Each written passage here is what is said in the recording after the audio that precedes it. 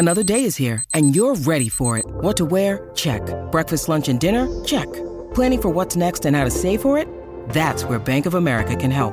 For your financial to-dos, Bank of America has experts ready to help get you closer to your goals. Get started at one of our local financial centers or 24/7 in our mobile banking app. Find a location near you at bankofamerica.com/talktous. What would you like the power to do? Mobile banking requires downloading the app and is only available for select devices. Message and data rates may apply. Bank of America N.A., member FDIC. When you need mealtime inspiration, it's worth shopping Kroger, where you'll find over 30,000 mouth-watering choices that excite your inner foodie. And no matter what tasty choice you make, you'll enjoy our everyday low prices, plus extra ways to save, like digital coupons worth over $600 each week. You can also save up to $1 off per gallon at the pump with fuel points. More savings and more inspiring flavors make shopping Kroger worth it every time. Kroger, fresh for everyone. Fuel restrictions apply. With threats to our nation waiting around every corner, adaptability is more important than ever. When conditions change without notice, quick strategic thinking is crucial. And with obstacles consistently impending, determination is essential in overcoming them. It's this willingness, decisiveness, and resilience that sets Marines apart. With our fighting spirit, we don't just fight battles, we win them. Marines are the constant our nation counts on to fight the unknown. And through adaptable problem solving, we do just that. Learn more at marines.com.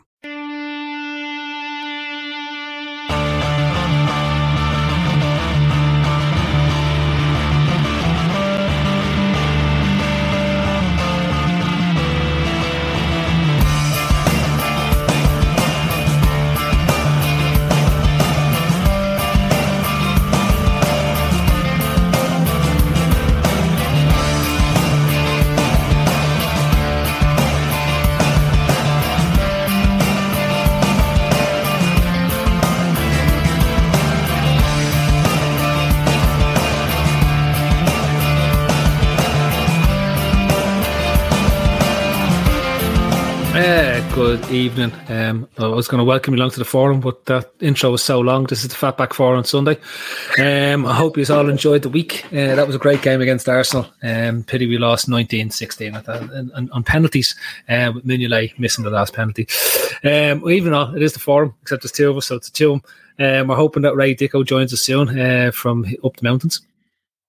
Before his laptop's playing up. There's only three of us tonight because, to be quite frank, everyone is really depressed and nobody's happy about stuff at all. Everyone's very upset. And that's the one thing I noticed. See this? Look, I've been playing with all these now. See the woo. I swear to God, they shouldn't give you any toys to play with whatsoever. You're worse than a child. And I can go like this, hello, and then back like this. We should use this more often. If we had a producer, it'd be really great. Where are we? Okay, so yes, this is the forum. We're on the back of Liverpool being beaten 2-2 with Chelsea. The world is caving in around us. It's terrible. There's been lots of analysis of the match from yesterday. There's been lots of discussion about the issues with the midfield that was on display. There's been lots of discussion around what's going on from the back and the front, and what's going on in the middle part. It's mainly the middle part, and there's been talk about bringing Gini Wijnaldum back from the dead. Coutinho back from the dead. I'm just waiting for somebody to mention Lucas Leiva. Bring him back. Sure, we may as well start showing all the lads who are finished and went on somewhere else and bring them back as well. And maybe we could bring Gerrard back. See if you fancy being a player manager, you could play for us and be manager for Aston Villa at the same time. That would be great. But tonight, but tonight we sort of want to tie this in. I don't want to go over. The lads did a great show last night, looking at the match in terms of the Fatback 4. So I don't want to beat it over all ground and sort of drag up what happened yesterday. I'm sure everyone's had enough of it. But I want to take us on to the bigger topics that revolve around it. And I know, Kev, one of yours is a good topic in terms of what it was.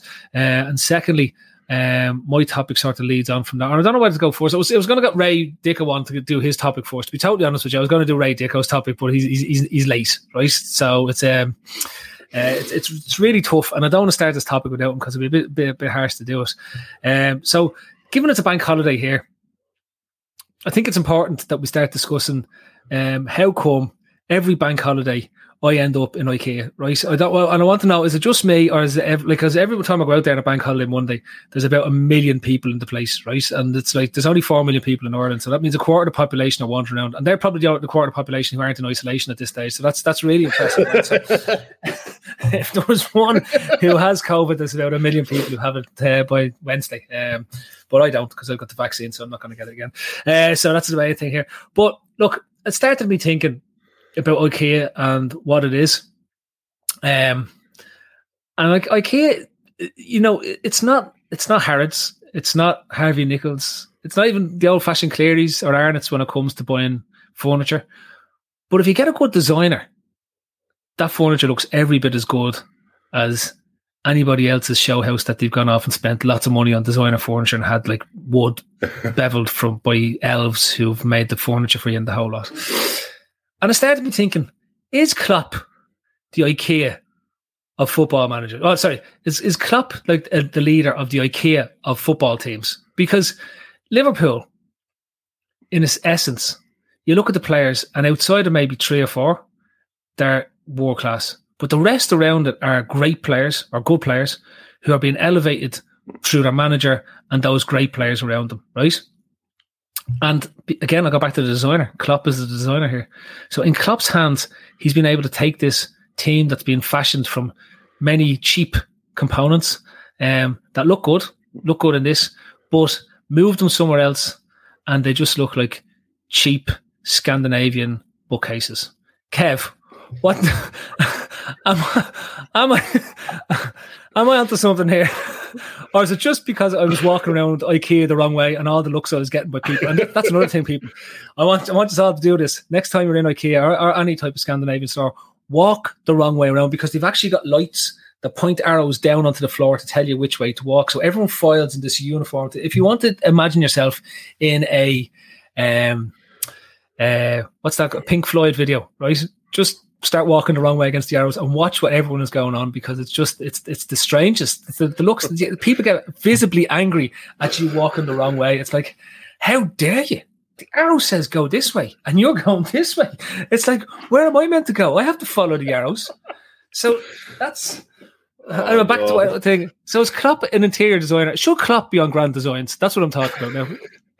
Himself and Dermot Bannon would be absolutely class together, I'd say.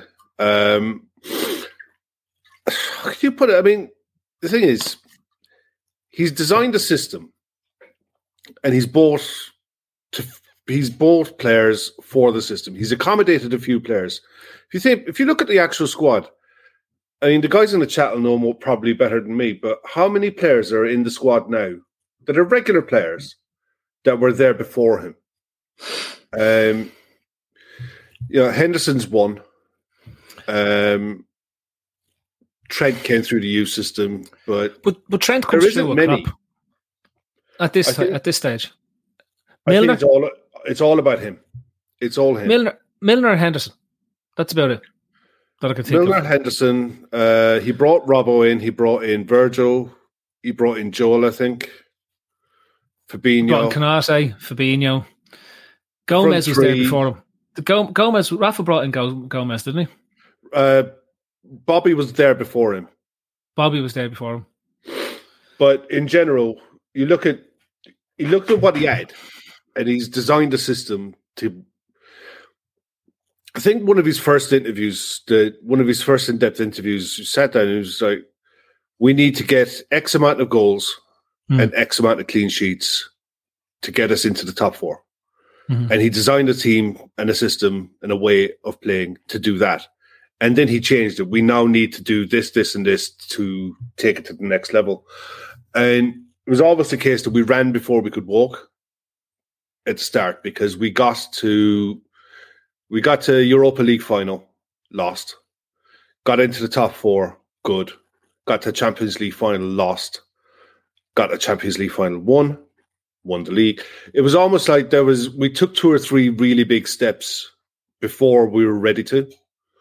And when it came time, the squad had developed such a resilience, a go-again mentality, that when we finally won the league, what happened next was almost inevitable because they'd ran through so many walls. They finally got to the top of a mountain, and the fall-off was inevitable. I think even without COVID, the fall-off last season would have happened because I think there's so much mileage in a lot of those players' legs that we didn't help them by refreshing the squad when we needed to and how we needed to. And I think we're seeing it now more than ever when you're asking players like what happened yesterday, and you saw what Kante did to that midfield three. Now look, Henderson, Milner, Fabinho, all experienced players, all very good players, but Kante made them all look like shit. He really did, and it wasn't from a lack of effort. It was just legs. They just couldn't do what they used to do. But can I just on that, like, it's because and the IKEA thing sticks in my head because what you're saying there is like IKEA. The Klopp came in and he said, right, I need a bookcase, so he went off and he got the bookcase, right. Now he says, alongside the bookcase, I need a TV stand, and that's the great thing about IKEA because you can get the matching TV stand to make it look well alongside the bookcase, right. Then he said, well, I need the sofa to go in there that can turn into a bed, and that just fits in. Nice colour scheme goes along with what's going on there. Then he has a table that can go up and down. That's fantastic as well. Then he says, I need a bookcase alongside the other side of the fireplace, and I just need the depth to be slightly smaller than the previous one. Again, back in, job done, up, around. It's not costing you a fortune. And you haven't had to bring somebody in who's a carpenter to build these specialised units for you, right? So when I look at, when you say about Kante, Chelsea, on the other hand, are more like City. They brought their interior designers in, and they brought in many interior designers because they're never happy with the finished product, right? And they have money is no object, and they throw as much money at all the designer shelving and bookcases they can possibly get, in the hope that even without a designer, that they have enough nice things to make people forget that there's actually no substance to what's going on in the room whatsoever. And when you mentioned Kante for me is, he's one of those on his day players for me. Yeah.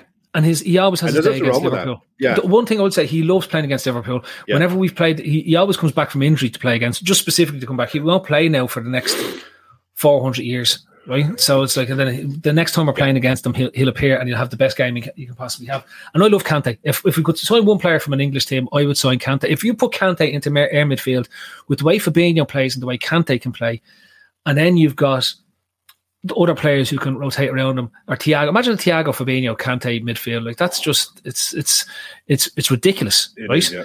So, but again, Kante is that type of piece, that really expensive piece that you can put in any room and it look amazing, right? The problem is though, it needs a bit of leg.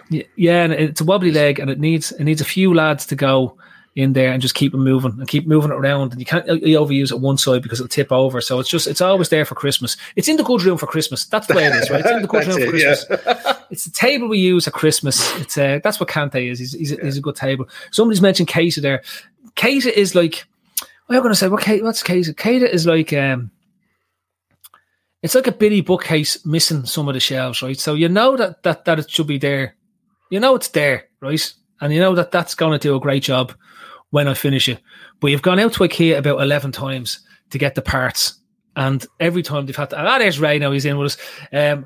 You've gone out to IKEA to get the parts, and they have to keep ordering them in, and when they order them in, it's still the wrong parts, and you're just waiting and saying, well, the next time I'll be out there. And so it's the Keita is now, they're getting rid of the Billy bookshelf and they're bringing the Keita bookshelf instead. It's one way you get almost all the parts, and you think to yourself, that's going to look great when I'm finished, and it just never gets finished. It just sits over there, and your missus says to you, when are you finishing that? So when the parts come in, that's what Klopp is like. He's probably been our most expensive mistake. Pep keeps looking over. Pep Linders keeps going over and says, Klopp, when you put him in, when the parts come in, nah, it's not. I'm just waiting on a phone call to get back in. Tom Boland says, Ray, you just got back from IKEA, which is a fair show. That's what Ray's been out there. He's been out there sending me in the names of the products so I could remember them for doing this segment. Did I manage to square that section? Yeah. No, just I was going to start with yours, right? And I said I'll go into the IKEA section because I can just talk absolute shit in that for a while, right? And keep ourselves going. You were very successful at it too. When you're walking around IKEA backwards and people are giving you filthy looks, it gives you lots of time to think about what you're doing, Kev. It's like it's brilliant. It's like, you got to do that when you got headphones on. You got to have headphones on. No, you have have headphones on. No, you have to hear the people what they're saying under their breath, thinking that they've said it really cute and that you haven't noticed, right? So you can just smile at them, and go, yeah, yeah, I am a dick. But back to the point about Klopp being the interior designer. So I guess where I'm getting to with this, and it can take us on to yours in terms of what it is. But when I look at this, right, if Klopp is the interior designer and he's done such an amazing job utilising IKEA furniture, right? Is it not time for us maybe to go into Harvey Nicks or Harrods or something like that? Because we've got the money. This is just, we've shown how good our skills are. Is it not time for us to go in and just maybe buy a couple of nice pieces? You know, just something, maybe a Kante table for the middle of the room, just something there to put in the good room, so as that when people come in, they're not paying attention too much to the Billy bookcases. They're looking at this lovely Kante table in the middle of what it is. I think a Campbell table is more like it. Do you know, it's one of those things that we always say that be wary of nice things and look at what happens when it goes wrong.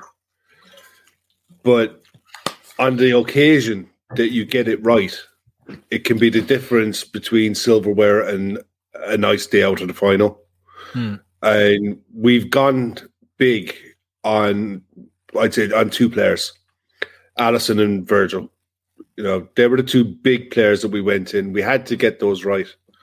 And Alisson was a huge gamble because at the time, most people, if they're honest, were looking at Oblak and probably Neuer. And Neuer was out of reach, but Oblak was the one that people wanted. They wanted that big fee paid, and they wanted it paid for him. Now, we went for Alisson on the strength of one really, really good season, because the season before he'd done virtually nothing. And then a couple of weeks later, Chelsea went for Arrizabalaga for a bigger fee, and it went totally wrong. We've seen how many times Man City have got trying to address their back four issues wrong before they eventually they just threw enough money at it that they had to get it right. You know, and they did. They have. Credit to them, because Cancelo, Diaz, Laporte, arguably three of the top 7 or 8 defenders in world football at the minute. You know, they are very, very, very good. And we've really gone big on 2. Virgil, I don't think, was ever a gamble, but it was still a case of, look, that's 75 million quid from a guy from Southampton who's been at Celtic. Yeah, he's done okay with the Netherlands, but he had never experienced playing for a big club on a big stage, on a global stage. So there was that kind of a gamble to it as well. Now, I think we desperately need to go to get that Kante table. I think we definitely need to do something in the summer to say 2 things. One, that, look, we have ambition to be around challenging for the league for the next 4 or 5 years. And we're prepared to back ourselves to do it. And here's what we're prepared to spend to get us there. Plus, the squad needs it. You know, it's badly needed now. The midfield has got 8. We've got 8 central midfielders, and not one of them can you depend on to turn out to play 40 games in a season. You just can't. None of them. And the other side of it is, I look at someone like a Jude Bellingham. Yeah, he's 100 million. He's 18, 19. If he turns out to be anywhere near as good as what people say he is, and I think he is, you've got a player there for a decade who's going to be one of the best midfielders on the planet. And you're going to pay an average 10 million a year for every year that he's at the club. It's an absolute steal. It's a no-brainer. It's basically printing money, because he'll be the face of English football for the next decade. Him and Phil Foden are the face of English football. It's printing money. You can't go wrong. Right. On the Kante table shout, right? So we've done, if you really think about it, we thought we'd refreshed our midfield in terms of Keita and Thiago. They've been our 2 biggest signings outside of Fabinho. And I'll say, look, Fabinho's been a massive success. He plays enough. We know that he's going to miss somewhere between 8 to 10 games a season, because that's just what happens, right? But both Thiago and Keita have had injury problems persistently since they signed. And you saw he was out again. He was missing from the squad again, Thiago was, at the weekend. And for me, I thought that was probably our biggest miss, because if you look at that midfield, and we're forced to rely on Milner, who's 26, 27, 28, whatever age is at this point in time. And while he might have immense stamina, he just doesn't have the legs to run that midfield anymore. Is this not where we can't afford to shop in the IKEAs when you need for your engine room? It's like we spent every time we've spent big money, we've done quite well, with the exception of potentially Kate in terms of what's there. But every time we've done Van Dijk for X amount of millions, we've done Alisson loads of millions, we've done when they signed the 3 lads up top, and even Jota, they were all in big money in terms of what's there. Fabinho, excellent. Thiago, we got him on a good deal in terms of what's there relative to his skill set. But we need, echoing Kev's point, we need 2 young water carriers, ball carriers, 2 young Hendersons. And I'm talking about when we signed the Jordan Henderson that we signed back in 2011 when Connolly was here at the time, and we signed him, and that fella would just run around all day. He was basically just, it was a Doberman. You know how hyperactive Dobermans get? They just run around and never stop running around. You tell them what to do and they just go over and do it. Like we need to sign 2 of them. Is this not where we need to spend money on not just okay players and not just nice pieces, but we need to spend them on the best that's available and the best that we should be signing? Yeah, I mean, if we're gonna funnel what money we have into a specific part of the team, it has to be the midfield. The front 3/4, we should be able to get another season out of them, quite obviously. I've not got too many concerns with the defence and the goalkeeper. We've got an excellent backup goalkeeper, by the way. I thought Callagher did brilliant yesterday. Amazing. Every time he comes in, he doesn't let us down in what he does. So it is, if we're gonna splash the cash on 1 or maybe 2, and I don't believe for a second it'll be in this window, but in the summer it's got to be the midfield. We've suffered badly with lack of availability, really, haven't we?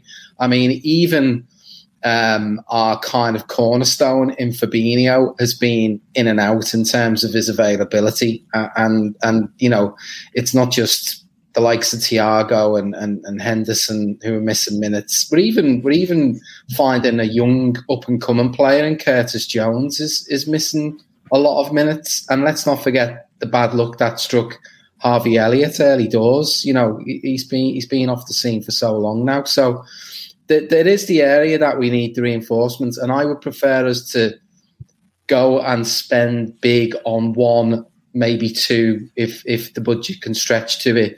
And if that means, trying to generate a bit of cash from the likes of Oxlade-Chamberlain or Divock Origi to fund some of this, then so be it. But yeah, midfield has definitely got to be the area that we improve upon in the summer if we want to continue challenging not just City but maintaining our position in the top 4. So, Kev, from that perspective, we've gone from top. Before Christmas, I had Peter Smith on here talking mad stuff about us being the best team in the world, right? And nobody can touch us. And I pointed out at the time that we were 3rd or 2nd, whatever it was. And I was told to stop being so daft. We're still the best team in the world, and we're going to run away with the league, right? I think Pete was confused with Liverpool and Manchester City. I've sent him over glasses to correct his colour blindness so as that he could be fully aware of the fact that we were red and not blue as it is. But isn't this the fundamental difference? That what we've done over the last 5-6 years with Klopp has been not just to overachieve. Now, I have to say, between Edwards, Klopp, the whole system, everything that was there, it's been amazing, right? Amazing in terms of what the success rate they've had with the signings. We're regressing to the mean, which means that only about 50 to 55% of your signings will work out if you're good at transfers. So that's why we're starting to see lads go, he's actually really good, and it's the but part which has come into the equation that wasn't there before, right? So there's no guarantee, but isn't this where we were good, where we sort of said, right, why don't we, where you often see in editors, if we splashed out 50 million on a player, at the same time we bring in a player for 15 million, and actually their worth to the squad was equal. So we look at the Andy Robertson deal and we look at the other deals that go on the same summer, and Robertson's worth for his 8.5 million that he costs is as much as the other players that come in at the same time. We need to get back to there. We can't just be in the 8.5 million bracket all the time, or I'm missing something on this. No, the problem is, look, when we were doing that, the analytics side of the game, there wasn't many clubs out there doing what we were doing. And that's a gamble that you can take when you're in 8th, trying to get it to 4th. You can take a gamble on an Andy Robertson that, he will be good enough to get you into the top 4 if he develops as we think he can develop. The problem is when you're still trying to do that and your ambition is to go from 2nd to 1st, you're playing in a different ball game there, because you're then looking at the likes of a Mo Salah, bringing in Mo Salah for £36.7 million, hoping to turn him into another £100 million player, but knowing that he will be good enough to maintain your level at top 4.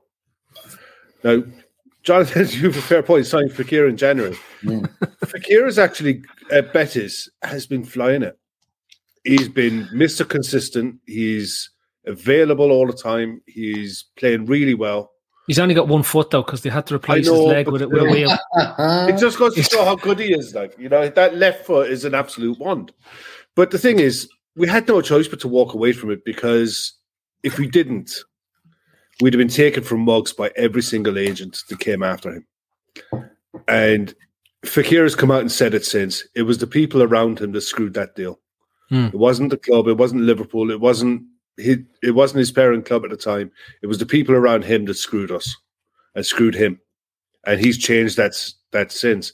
But it just goes to show as well how dangerous it is to play in this market. When you go to the analytical side of it, you look at what a Mo Salah offered you from what he was bringing in at Roma.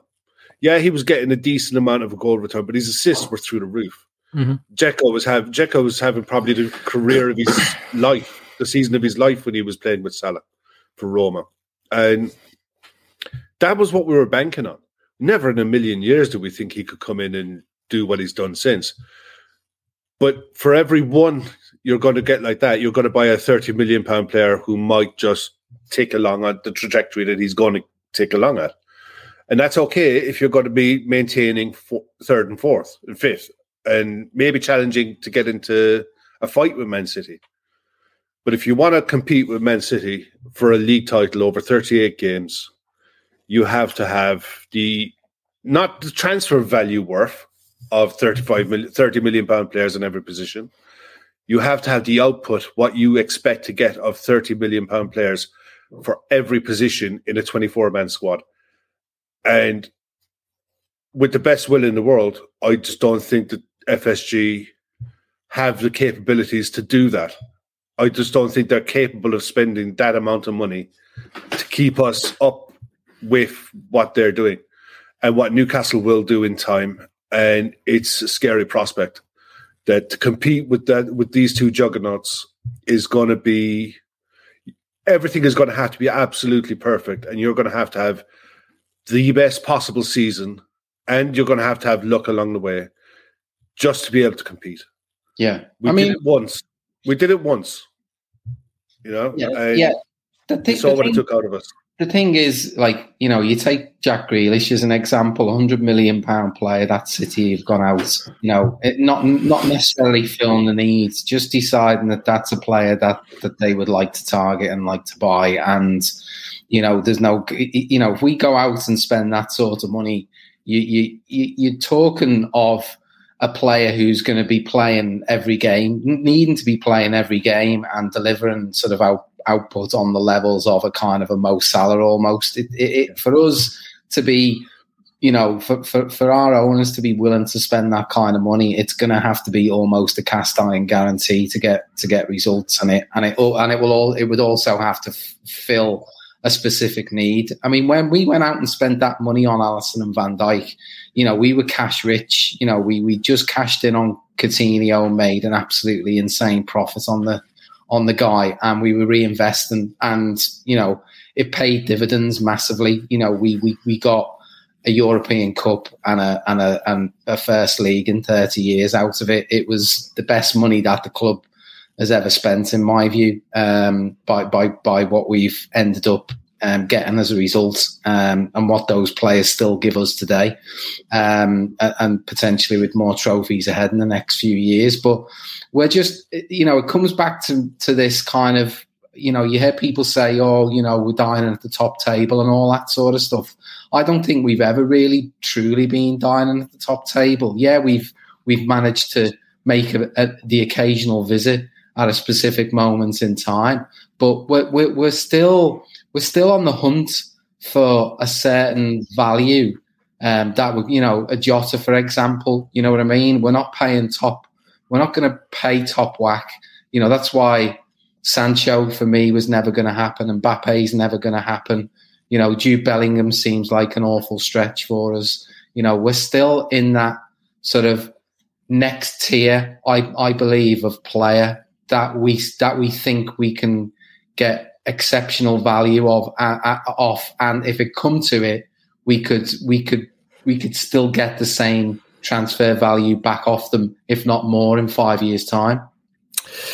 Is it right? And because I want to move along, because I think that Kev, we'll go on to your topic in a second, because I think it moves nicely into this when we're talking about value and transfers.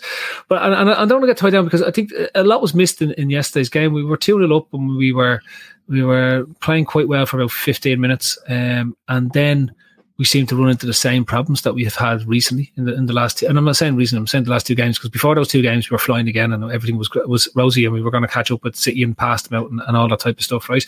And it's just the margin for error in a game in a league where you have one dominant force. And whether people like this or not, we are looking at the Premier League being the same as every other league in Europe, with the exception perhaps of Spain, where you have one dominant team. And occasionally, every 4 or 5 years, somebody else comes along to have a real run at that. Otherwise, it's just a nominal title race that happens up until around February time. We've had Juventus in Italy win 14 championships in a row.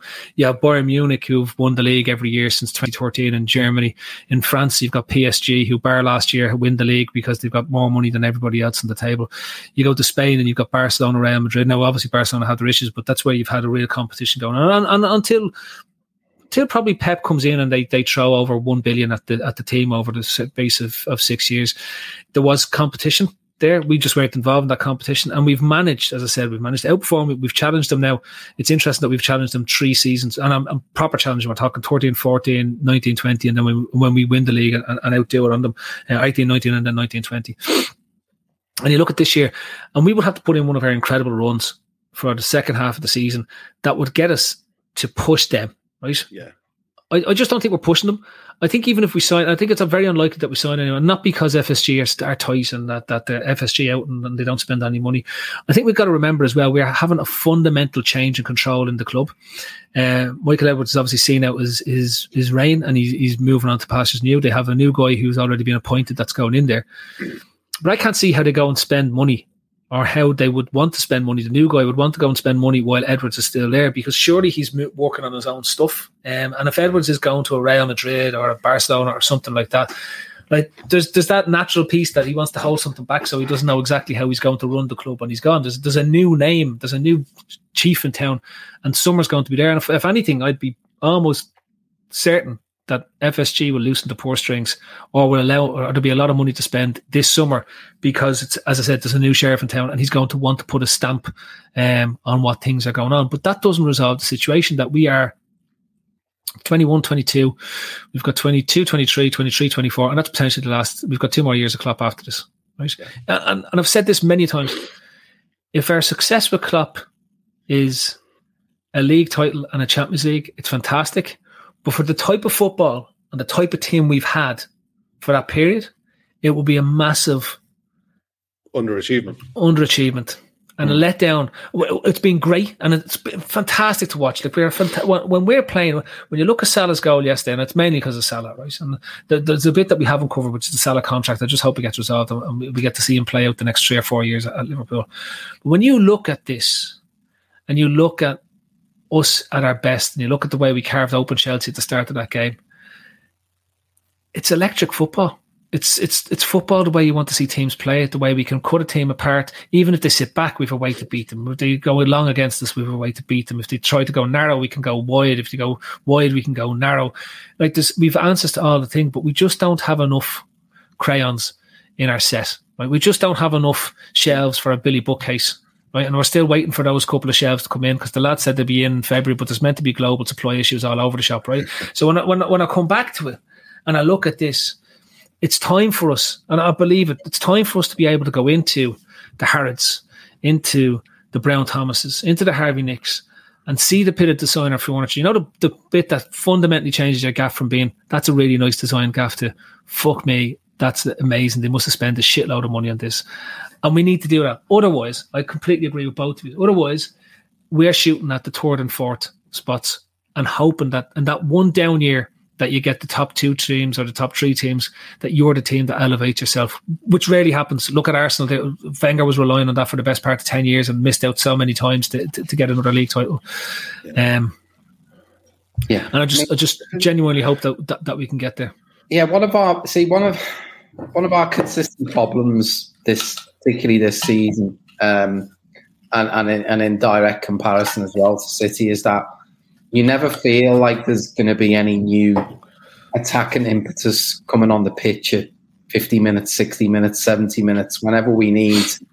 You know, I know we dominate a lot of games and we often don't need to bring fresh attacking impetus off the bench because we've got the game well in hand, 3/4 of the season. But for those other quarter of the games, you know, the draws this season, you know, the games we've lost, the 2 games we've lost, you just don't feel like there's anything coming off the bench that could change the game, that could give you an extra sort of bit of dynamism.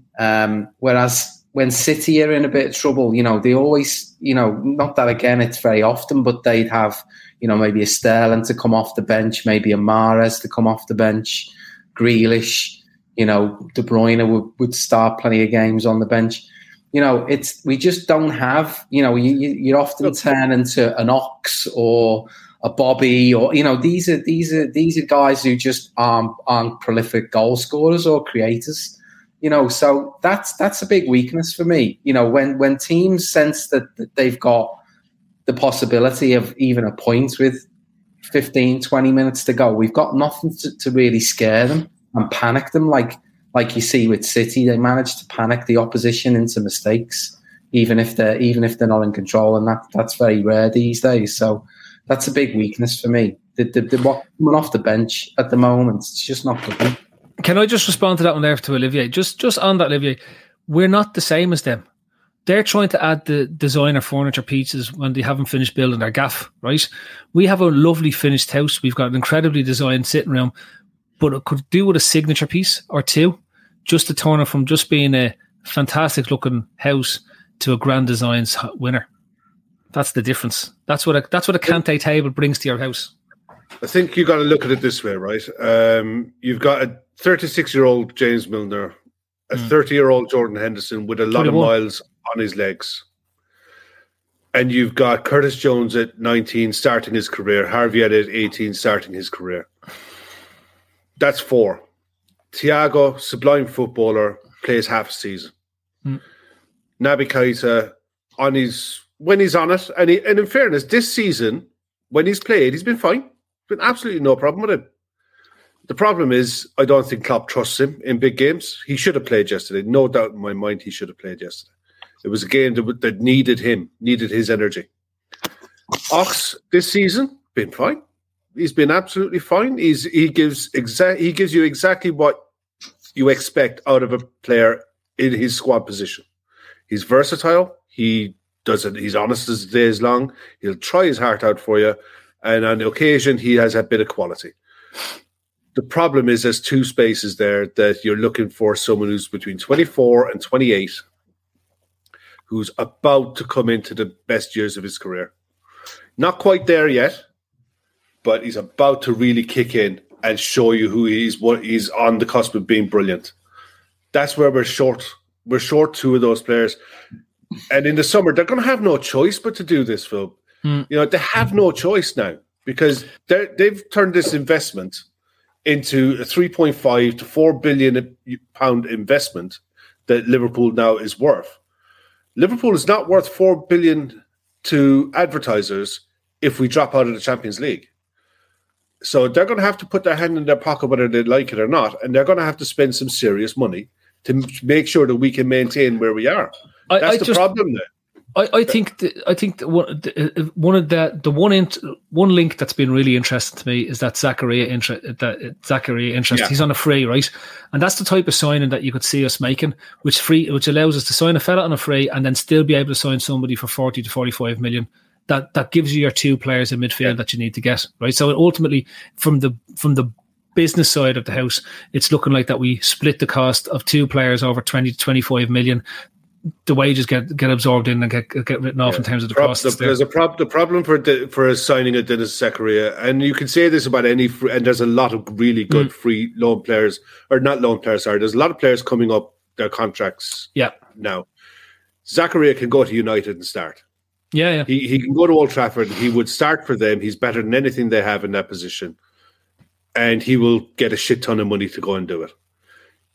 He will get a shit ton of money to come and play for Liverpool as well. But he's not an automatic starter. He'll have to work his nuts off to get even into the starting 11. But isn't that how we've sold? Isn't that what you need Klopp for? Isn't that how you sell? Yeah, that's how you have to sell it. That's how you sell it. He's able to show, there's Jota. Everyone was expecting to be the bench player, the fella that comes off the bench, and he fought his way into the team. There was Wijnaldum when we signed him. Everyone was expecting to be a 10 or to be part of the front three. No, he's a midfielder. He worked his arse off. He became a mainstay of my team. Isn't that what Klopp sells? That once you put in the hard work, once you put in the effort, you get it. He can even point to Tsimikas and say, this guy is now sharing reps with Andy Robertson. Andy Robertson was untouchable up until this season.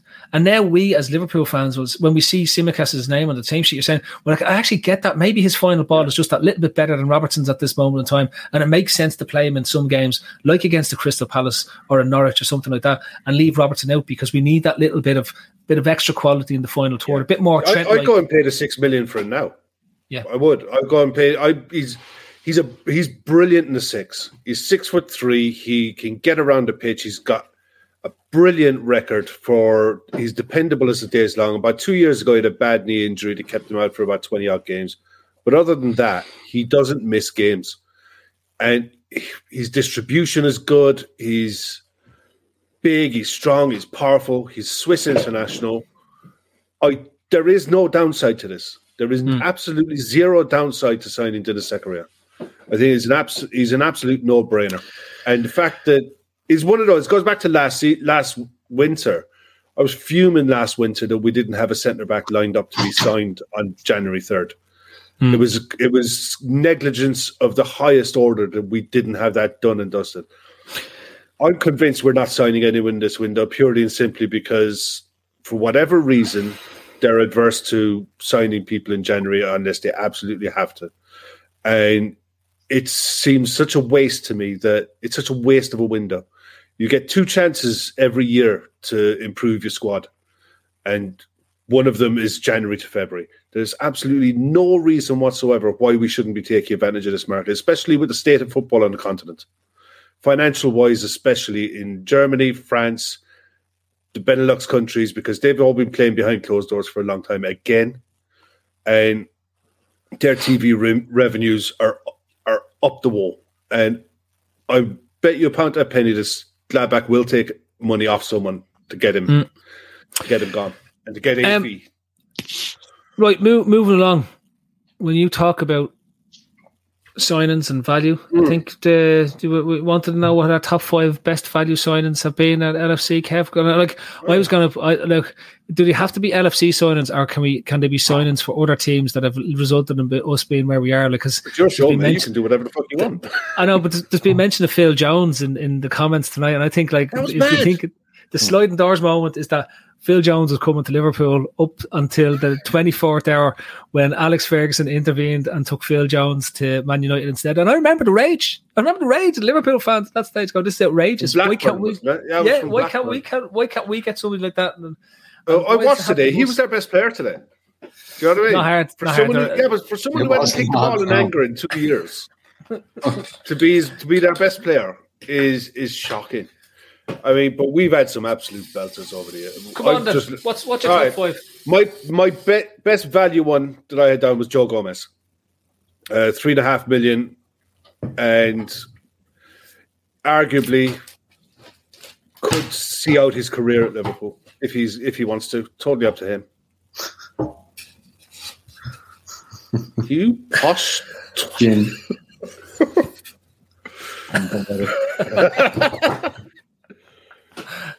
Mad. I think Joe Gomez at 3.5 million. You couldn't go wrong. Phil Coutinho, 11.7 million, sold him for 121.5. Biggest proper transfer profit I think the club has ever made, ever. Even when we signed him, I think we initially signed him for 8.5 million from Inter Milan, and he made his debut in the FA Cup with Danny Sturridge. And I thought, oh my God. I was just looking at him playing, and it was just like, how do we nick this kid? You know, and up until he started playing with his fake back injuries and stuff, he was brilliant. You know, I think, what is it? 152 appearances, 41 goals from midfield. Cracking. And they weren't tap-ins. You know, he was scoring some brilliant goals. He was a great player right up until the time that he started smelling it himself. And that was it. I mean, ever since he's moved, the list of injuries he's had, absolutely shocking. Joel Matip on a free.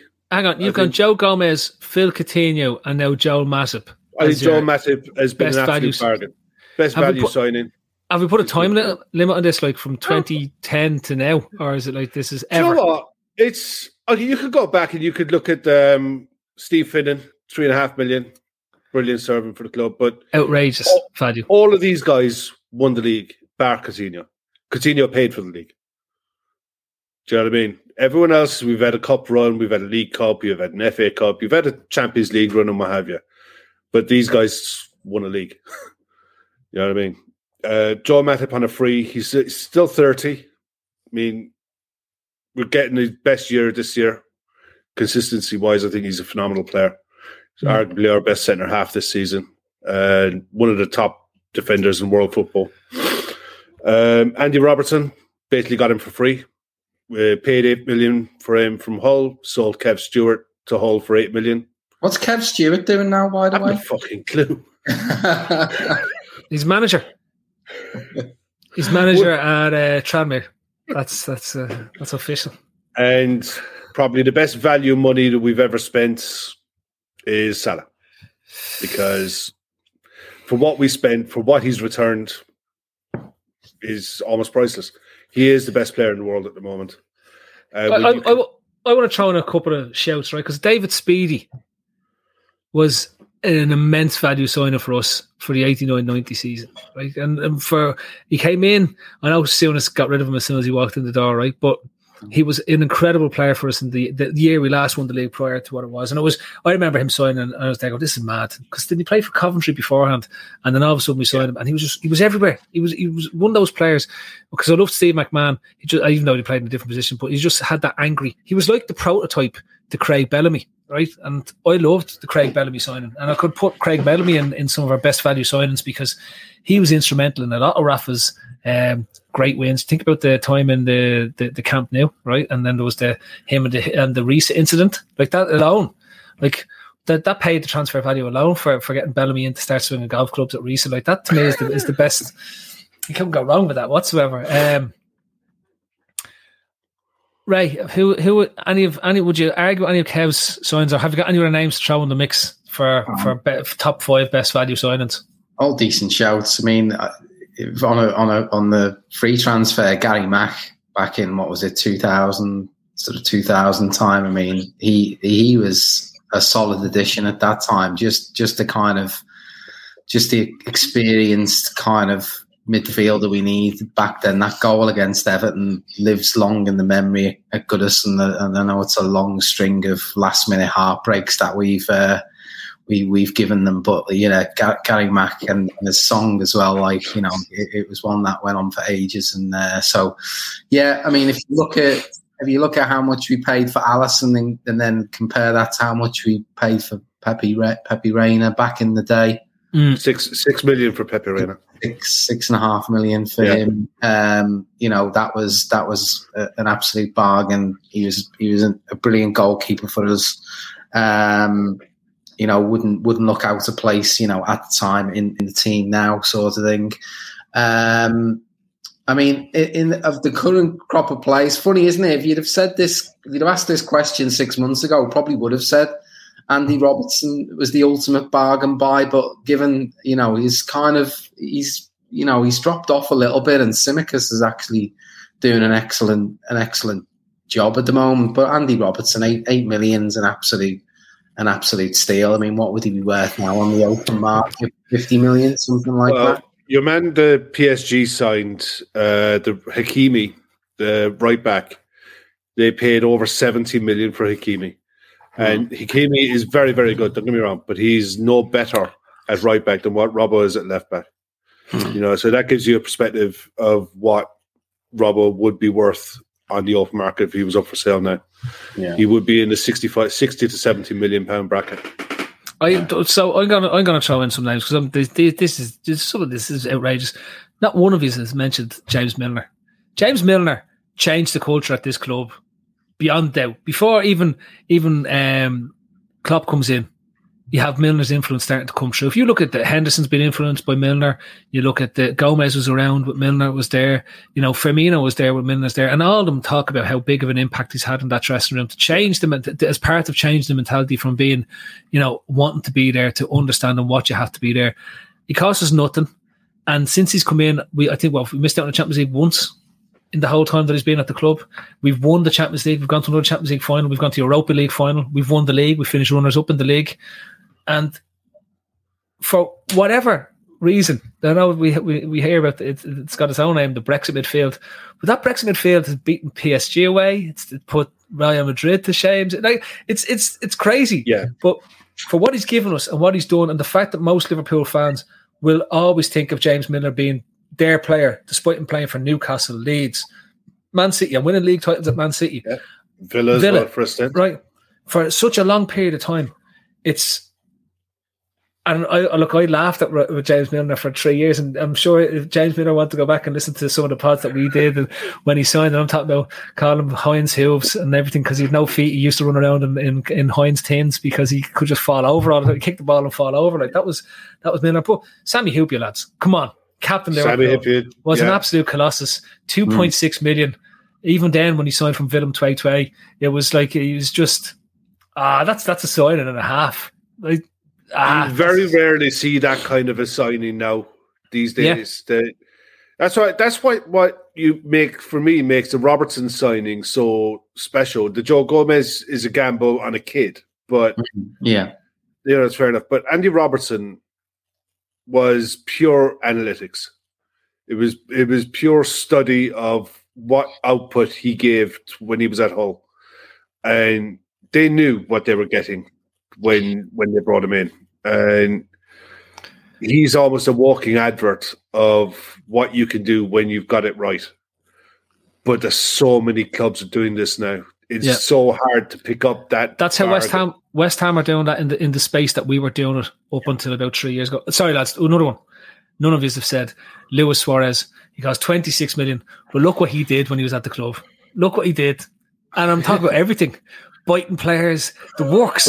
Like this is a fella who not only brought football but brought drama. He brought Dream Team to Liverpool Football Club. It's like this honestly, and he's probably in our top 5 players ability wise. He's probably in top 3 players ability wise. If Salah wasn't there, I'd argue that he was the best player, the best actual footballer we've ever had. Right, and he's just. But when you think about what we did. And how we spent that money, because we went and spent 50 million on Andy Carroll and spent 22 million on Luis Suarez, and look at the goal return we got out of him. Look at what he did as a player when he was on fire. What he did for that team and how far close he drove us towards almost winning the title. And I'd say single-handedly, that's you go back and watch 13-14. That's driven by his relentless desire to win. Like you took him away the following season, and it was a nothing. It was a shambles. And he's still a player today. I mean, we that bit of business. I mean, it's soured by the Andy Carroll kind of transfer, but to sell, Torres and bring in Suarez, well, I know Suarez came in technically a few weeks before, but I mean, and he's still a player today. Whereas you look, I mean, Andy Carroll today playing for Reading. I mean, it just gives you an absolute nightmare. Still, that transfer. It highlights what can happen when you panic.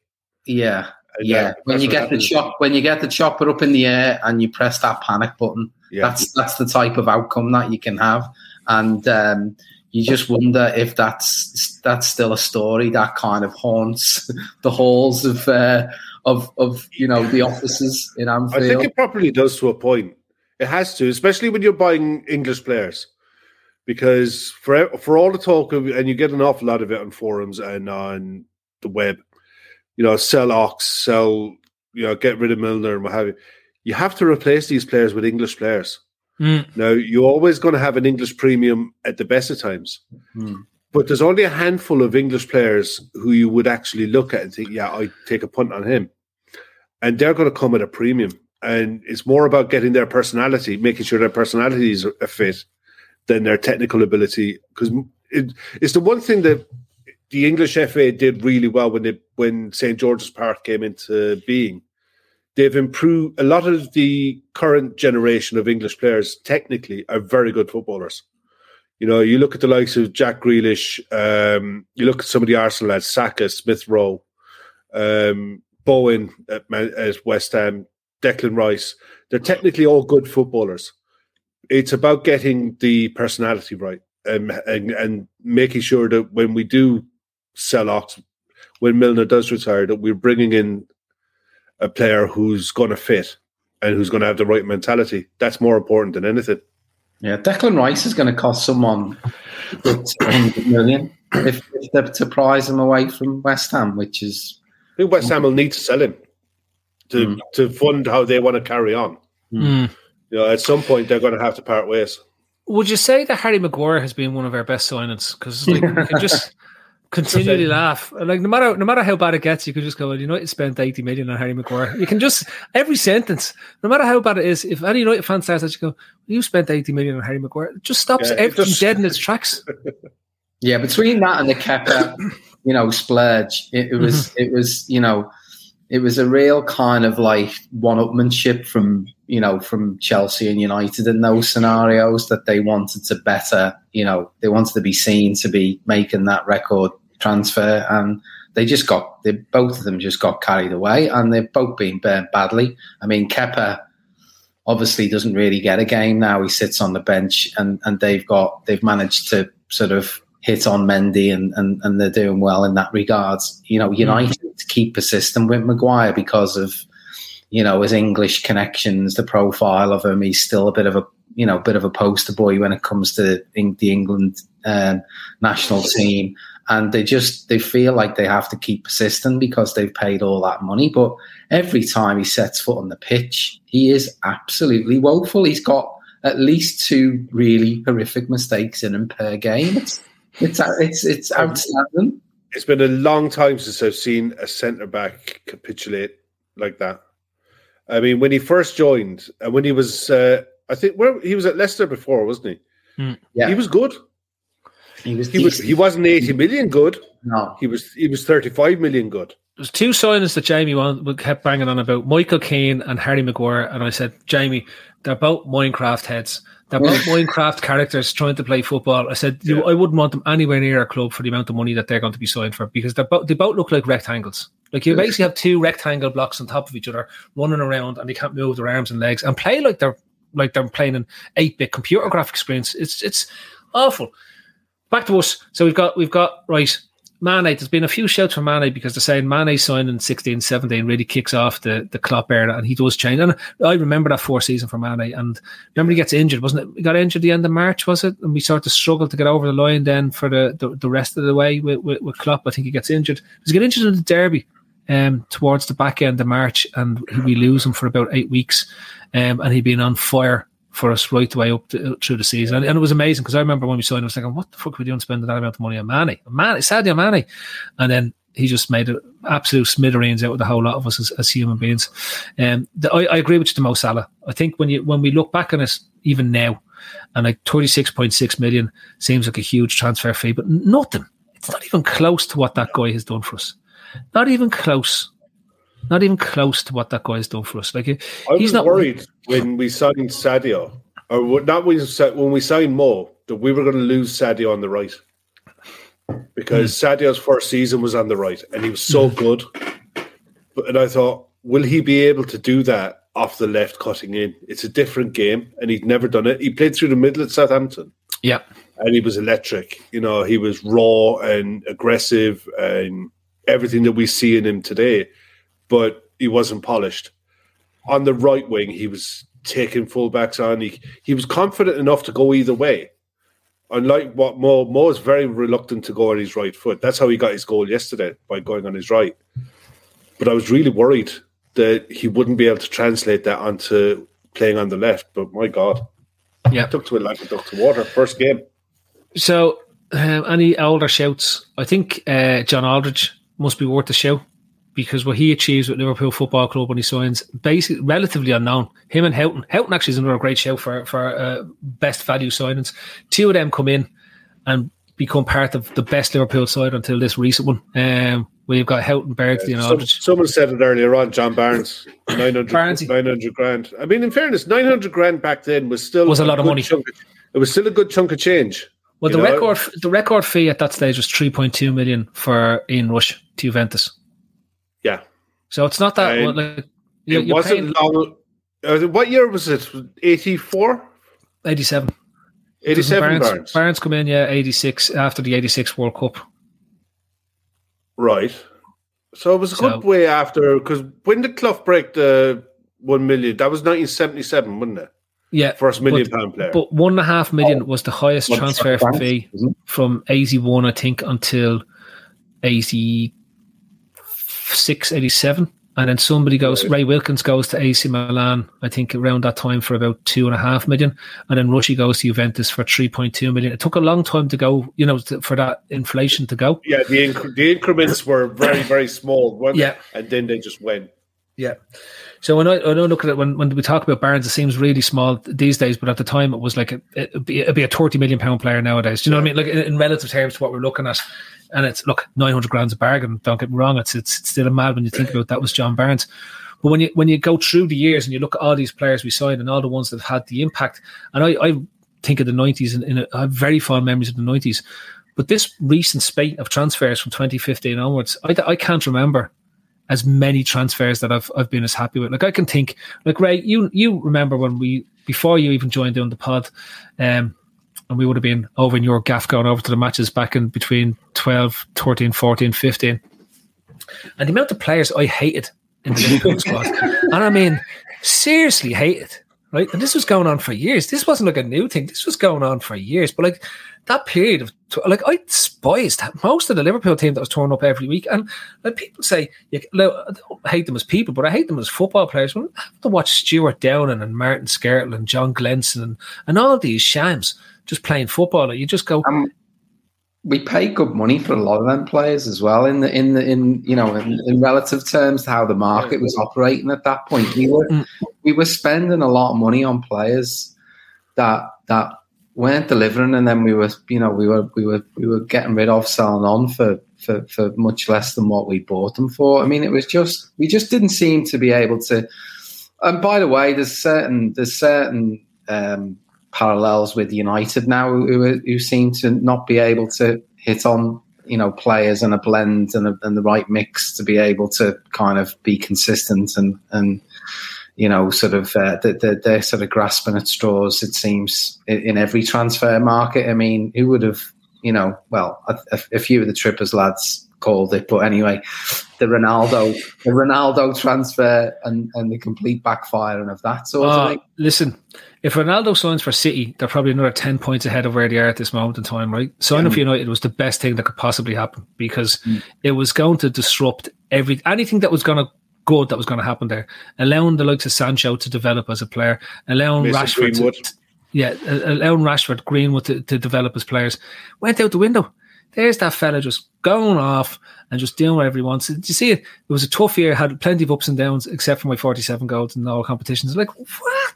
Now, either he's doing it on a wind-up, right, and he knows what it is, or else, fuck it. Like, do you know what I mean? Like, that is the fella's mentality. Once I'm scoring the goals, I don't really care. But they're saying he's only scored 2 goals from open play since September. It's like it's insane. But when we're reading the likes of Paul Konchesky and Joe Cole, and my God, they were dark days. You know what I mean? That's. I could never ever get on, particularly the Joe Cole signing. I just could not get on board with that, and the fact that he got sent off on his debut like that, I'll never forget sitting. That's writing the season off day one, really. Back then, sort of thing. I'll never forget that game. Watching that Stoke match, Tony Pulis in Anfield, and fucking Joe Cole comes on and hoofs the ball over the cop from 8 yards out.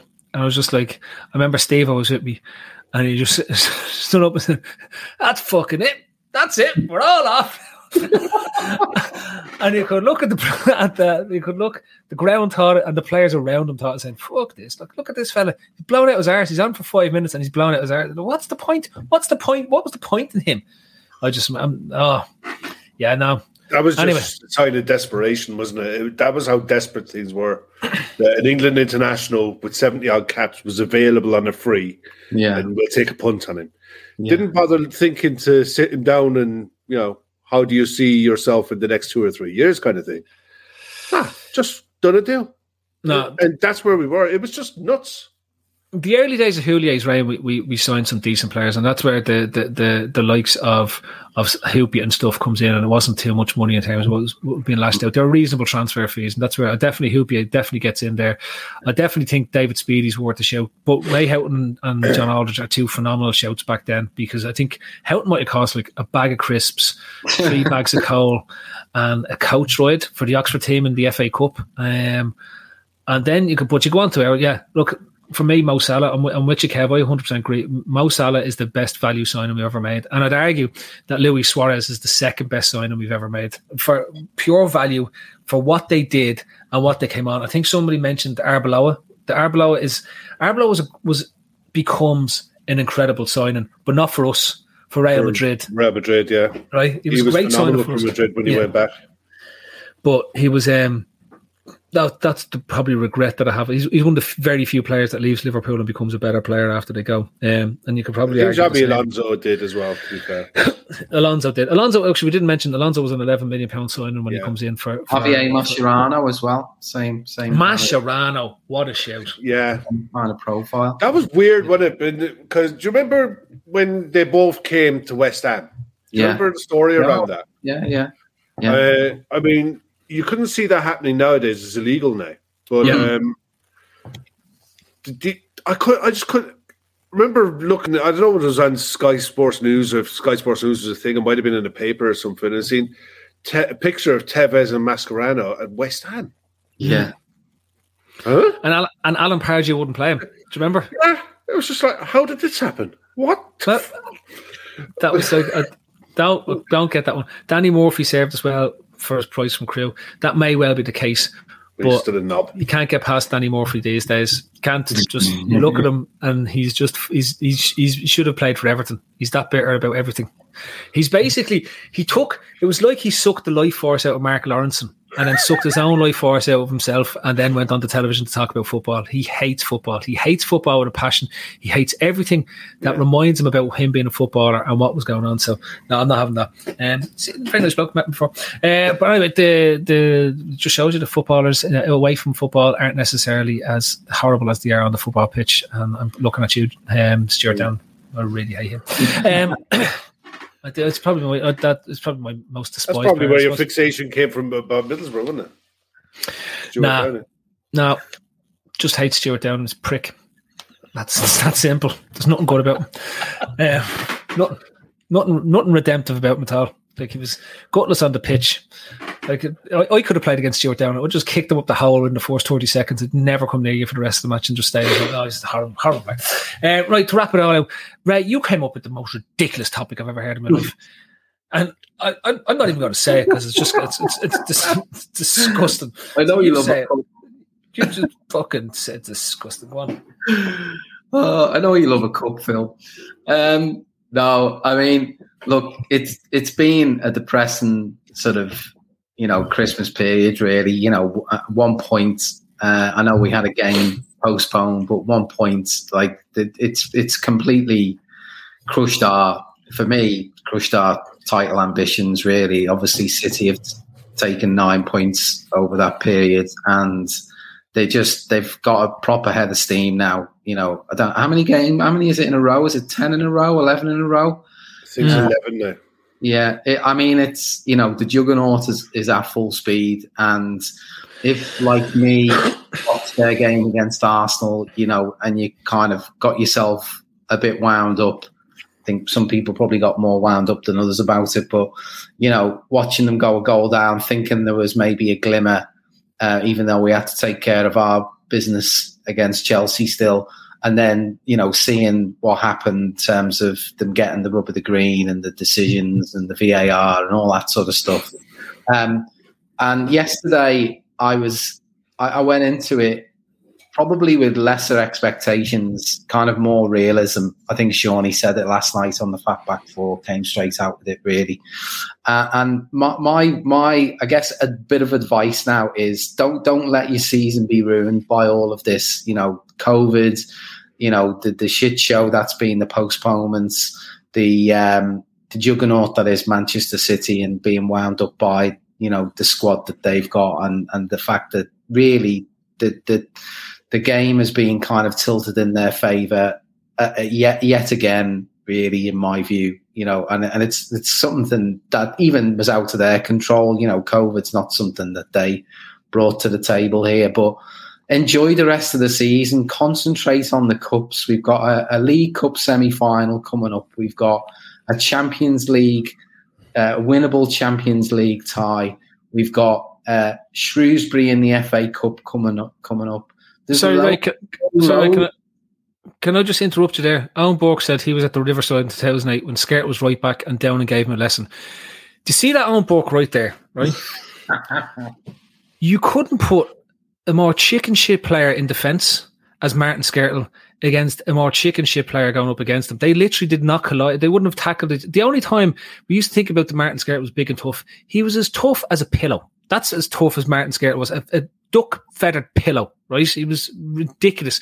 And that was about the only player. Any player could go up against Martin Skrtel and teach him a lesson, because all you had to do was pretend to be hard and he'd fucking let you run all over him. Don't, you're getting me upset now. I was enjoying the best value players, and these lads are throwing names out that are just going to make me angry now. I'm not going to go to bed. I'm going to have to prowl around the gaff for about 4 hours to unwind thinking those two fuckers. Yeah, someone's thrown in Harry Kewell in there, Aquilani. I mean, people are determined to upset us here with some of these. They're really good. Like, you know what made tonight? But, you know, I mean, look, there's still plenty to look forward to. Take the league games as they come now. If this does end up in the next few weeks as I expect it to be, that, you know, City are over the hill and gone, you know, top 4 races. We mightn't like it, but there's a little bit more. It's a little bit more relaxed. The pressure's not on. These draws that feel like defeats. They're bleeding.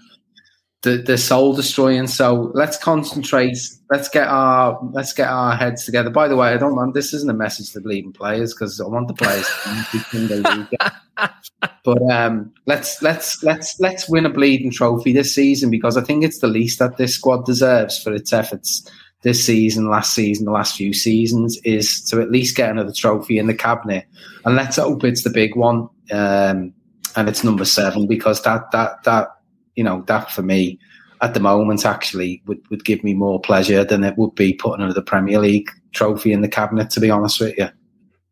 I think that's our best chance this year. I honestly think that's our best chance this year is European Cup. This isn't the same Arsenal side that we played a few weeks ago.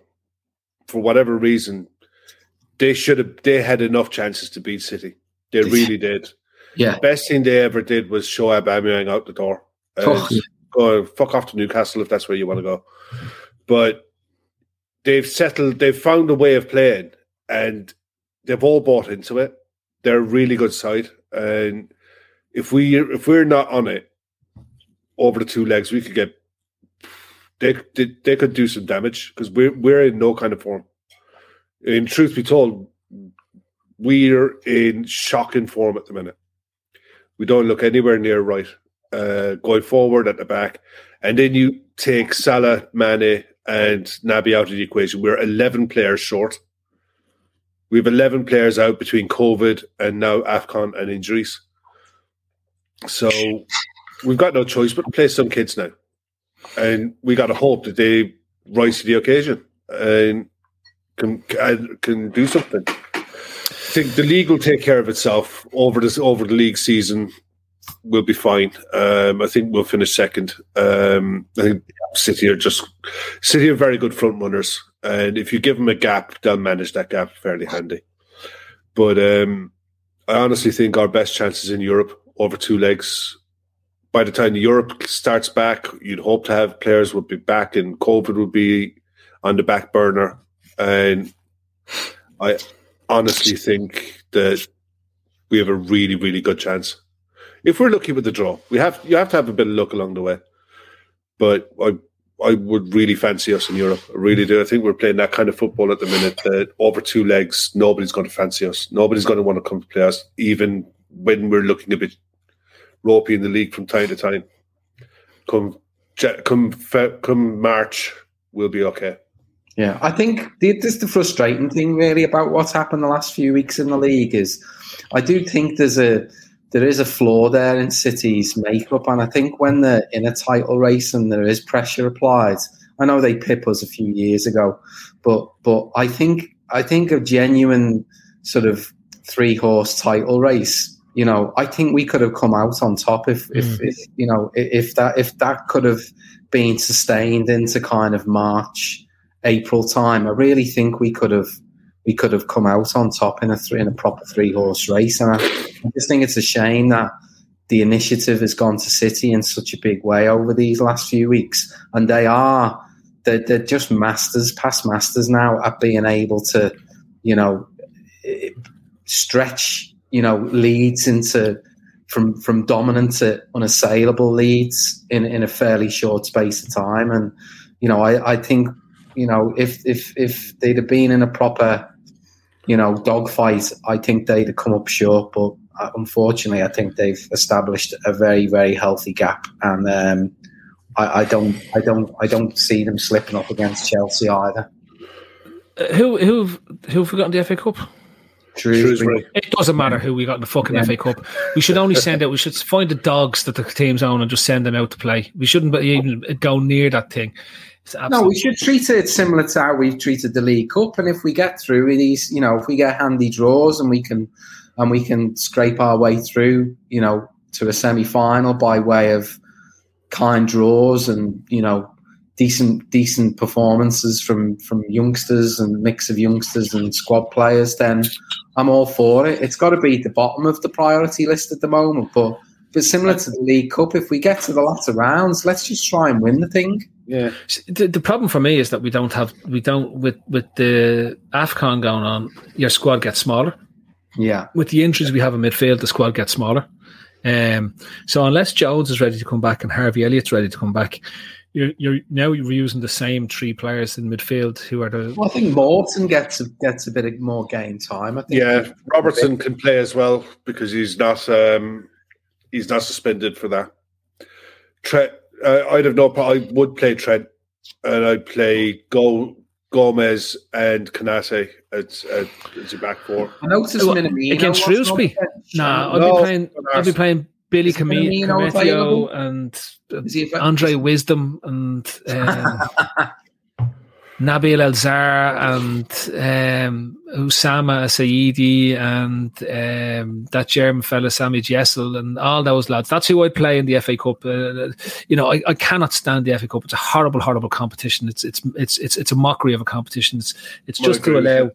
I prefer the League Cup. I genuinely do. I like the League Cup because it's over and done with. I like the League Cup, and I like the way that they play it in the midweek, right? And it's not taking up the weekend space. They're not allowed to have a winter break because of this poxy FA Cup. If they put the FA Cup in the midweek and they split the 2 cups, one before Christmas and one after Christmas, and one became the before Christmas Cup and one became the after Christmas Cup, I'd be a lot more interested in it then, right? And they left out the Champions League teams from the FA Cup. People will have a lot more interest in what goes on because in reality, the FA Cup offers nothing. You don't get into the Champions League. At best, you're getting into the Europa the Europa League. Europa Conference Cup League trophy thing, and it's a distraction. And there's this myth about the romance of the cup. I think if you go back and look at the last winners of 25 of the last 30 years, it's always somebody out of the top 4 that wins the FA Cup. Like that's just what happens, because they tend to have the biggest squads and they always end up in the semi-finals. And then go look at the semi-finals of the semi-finals of the League Cup, the semi-finals of the League Cup. Look at the teams that are in the semi-finals of the League Cup. It just shows you again. It's the same teams, the same top 6-7 teams that are going to be thereabouts. So for me, I'd love us to win the League Cup. I think it's over in February. It's a nice trophy to have. It's one of those that you stick in your back pocket and you say, right, we've got silverware come the end of the season. And wherever we sit in the league and wherever we are in the Champions League, that's where we focus now from the run in. It just gets the old mouth watering for that run in. It announces this. For me, the League Cup final always announces the run in. That's the way I look at the League Cup. It's always announces the run in. You know, from that point, it's only got 12 or 13 weeks left in the normal season, and whatever your season's going to be, it's going to be defined by those 13 weeks. Even though everything that went on before is important, but this to me is the most important. So yeah, the League Cup all in. Gallagher obviously plays. I don't want to see Adrian, and maybe Adrian can play in the FA Cup. Well, Gallagher to start. I want Gallagher to start. The other aspect to this is I want a parade. On a parade at the end of the season with a trophy, and I don't care if we stick a mock replica Premier League trophy from a few years ago back on it, just to put it up there. Yeah, just to whack up there. Yeah. Parade the League Cup and a fake Premier League trophy around town.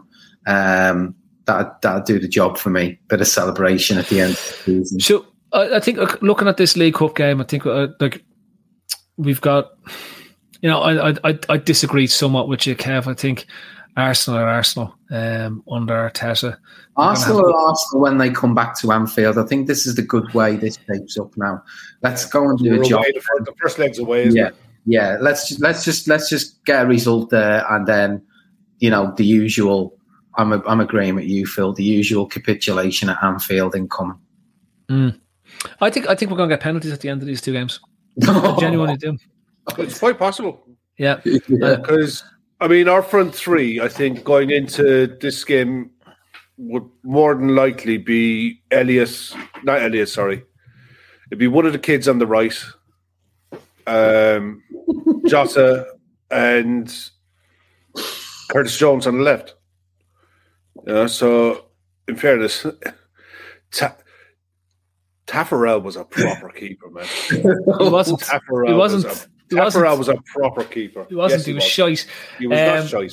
He was. 82 Spain World Cup. He was fucking. He had an awful haircut as well. He did have a dodgy bar. Himself and Falcao had the two worst haircuts in this. Worst haircuts ever, and he was still holding on to his hair come the 1994 World Cup. It was desperate looking. Laszlo, you're saying the FA Cup is shite because it doesn't get you European football as elite as bollocks. To be honest, it's not. The FA Cup is shite because it's shite, right? The FA Cup is shite because it has this fake romance of the cup bollocks that hasn't existed since 1986, right? So it's like, I'm sorry, but it's gick and it needs to die. They should have killed off the competition years ago. Nobody gives a shite about it, right? Let me see.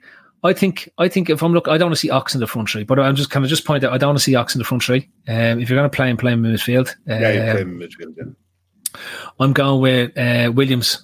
At right back, I don't want to get. We can't afford to have Trent out. The lads, Gomez and Kanate, no issues there. Throwing those two boys in, and then Tsimikas. That's what we've no issue with going in midfield. He's not going to go fully weak. If I was going to play midfield, I'm assuming Thiago's not fit to return, right? I'd have Ox, Henderson, and Morton. And I know that might sound, but I don't think Henderson played really well. I don't think Henderson played well at all. I think he needs a game. I think Henderson's the type who likes to play when he's not playing well, so he can find that form and find that rhythm that he can get back into. And I think this will be a good game for him to get involved in. Surely Naby gets a run out. He's gone. Yeah. With Fabinho. Because Fabinho's going to watch it. Told to clap him off. I want to go watch the games live. There's no league game at the weekends, so he's gone off to watch the AFCON. He's gone out to watch the build-up. Yeah, so we don't play a league game now for a good while. So that's why there's no problem playing Trent and play Nico right wing forward or something. I'd have no problem playing Robbo, to be honest with you. Yeah, because he's available. He's not suspended. Would you play Trent in midfield just for the crack? Just because all the English players want to play him in there. More likely to play Nico right wing, to be honest with you. Yeah, the up front, Minamino, Divock, both injured. Are they? Yeah. Well, what's the story? Yeah, I'd seen Minamino wasn't on the bench yesterday. So he's injured as well. Don't know what the injury is. Same as Divock. The Thiago injury is worrying. Time to be getting an injury, isn't it? The Thiago injury is worrying me because all they've said is that it's a hip injury. That could be anything. That could be a case of it's nothing but rest to put that right. It's not surgery. It's rest. And that you could be looking at 2, 3, 4 weeks for that. So that's why I think you'll see Curtis Jones playing off in a front three. And more than likely, you will see Ox in a front three. And Jota maybe. Or maybe Ox in midfield and Jota up front. I don't know. Jota. Is Klopp allowed to run up for this one? Bobby. No. He still have to isolate.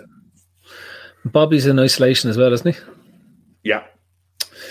Need to bring in the NFL rules to be grand. Yeah. Stick a helmet on him on the sideline. Is that coming up now to the playoffs? Is that the regular season coming to an end now? We've got one more week to go. One more week. Has it all been decided, or is there anything coming? Is there anything resting on this weekend? Ray's been trying to throw the hints on it. My division's been decided. My interest is for January 10th, the day everyone gets sacked. Because I'm looking forward to seeing the Bears head coach getting sacked. Not in a personal way. Matt Nagy comes across as a lovely bloke, but the Bengals. The beauty of the NFL is the Bengals were the worst team in football 2 seasons ago, and courtesy of getting the number 1 draft pick 2 years later. Jono asked me to please talk about Antonio Brown. That was ridiculous. I have to say, right, for anyone that doesn't watch American football, I get that it's terrible, right? Yeah, but this transcends all sports. And on Bork, you backed the Giants last night. You absolute dope. Honestly, right? Shane Davo, who's normally on with us, does a weekly 6-team betting thing that a syndicate that he's in, where he has to pick 6 teams. And Ray, what did I say yesterday morning? Put your mortgage and your house on the Bears to win. The Giants are the worst team in the world, right? They literally are terrible, right? Anyway, so Antonio Brown, as we know, you might know, he's definitely a controversial character. He's been involved in an awful lot of absolute scrapes, and shouldn't really be playing in the NFL at this rate, to be totally honest. But he's playing for the Bucks. Next minute, there's just video, and all you see is that he's pulling his pads. He's taking his helmet off and he's throwing it down. He pulls his pads off, throws it down, right? Then takes his Under Armour tops off. I don't know why he took the Under Armour, because it's not branded with the Buccaneer stuff at all. Throws that at the crowd, takes his gloves off, throws it at the crowd, keeps his boots on and his little tights, and then starts doing jumping jacks and waving at the crowd across the out, and goes into the changing room and disappears off out. He basically packed it in. He left the team, packed it in the second quarter of a match while the game was going on, in the middle of the game, and was doing all this while the game was going on at this stage, and they were losing. So it was fantastic. Yeah, they were losing. They actually came back and won the game. He was so close. He's got all of these kind of contractual bonuses, and he was so close to basically getting $1 million spread over 3 different bonuses that he realistically would have got through the course of that game and next week's game. He walked away from $1 million as part of all of this. It was just absolutely insane. Absolutely. It's absolutely insane. That's what happens when you get too much hits to the head. Well, that's that is the serious part of this. I mean, that is the bit that they're saying, that like his behaviour being led by that CTE in terms of what's going on, because he's definitely a strange individual. That's the best way to put it, right? For the type of scrapes that he's been involved in, and I'll stand by it. He shouldn't be playing football. He shouldn't be allowed in that league in terms of what's going on. So definitely that's it. But yes, I think it should be definitely worth. Have we seen Razor's Wreck-It Ralph post? No, but I'm sure I'll go on to the timeline later on and have a look at it. I'm sure he'll have outdone himself. Razor, to be fair, anyone who follows Razor on Twitter, he comes out with some amazing stuff.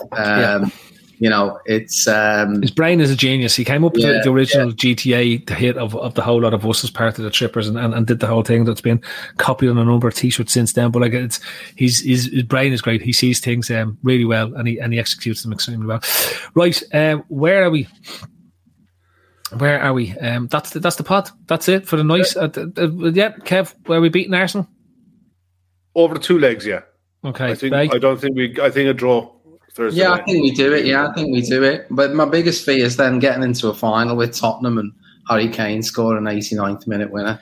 Football's got a funny way of coming full circle with some of these things. Can I tell you something? If I'm going to lose a final, I'd happily lose a final to Spurs in a fucking League Cup or an FA Cup, because nobody will give a shit about it. Apart from Laszlo Panaflex, who's getting very upset at the fact that I don't give a toss about the domestic cups. That's because they aren't worth a wank. That's been the forum. I've been your host, Phil Casey. Beside me is Kev O'Sullivan down in Cork, and below me, of course, is Ray Dickinson. Thanks for joining us. There's loads of shows on during the week, and I think Football in the World might be back at some stage as well, because that is, of course, Man On podcast. You'll see it. It's on the feed as well. But that's it. It's been a great show. I just need to press the buttons to make it all work. Go Bengals, as they say in Cincinnati. True day. Sports Social Podcast Network.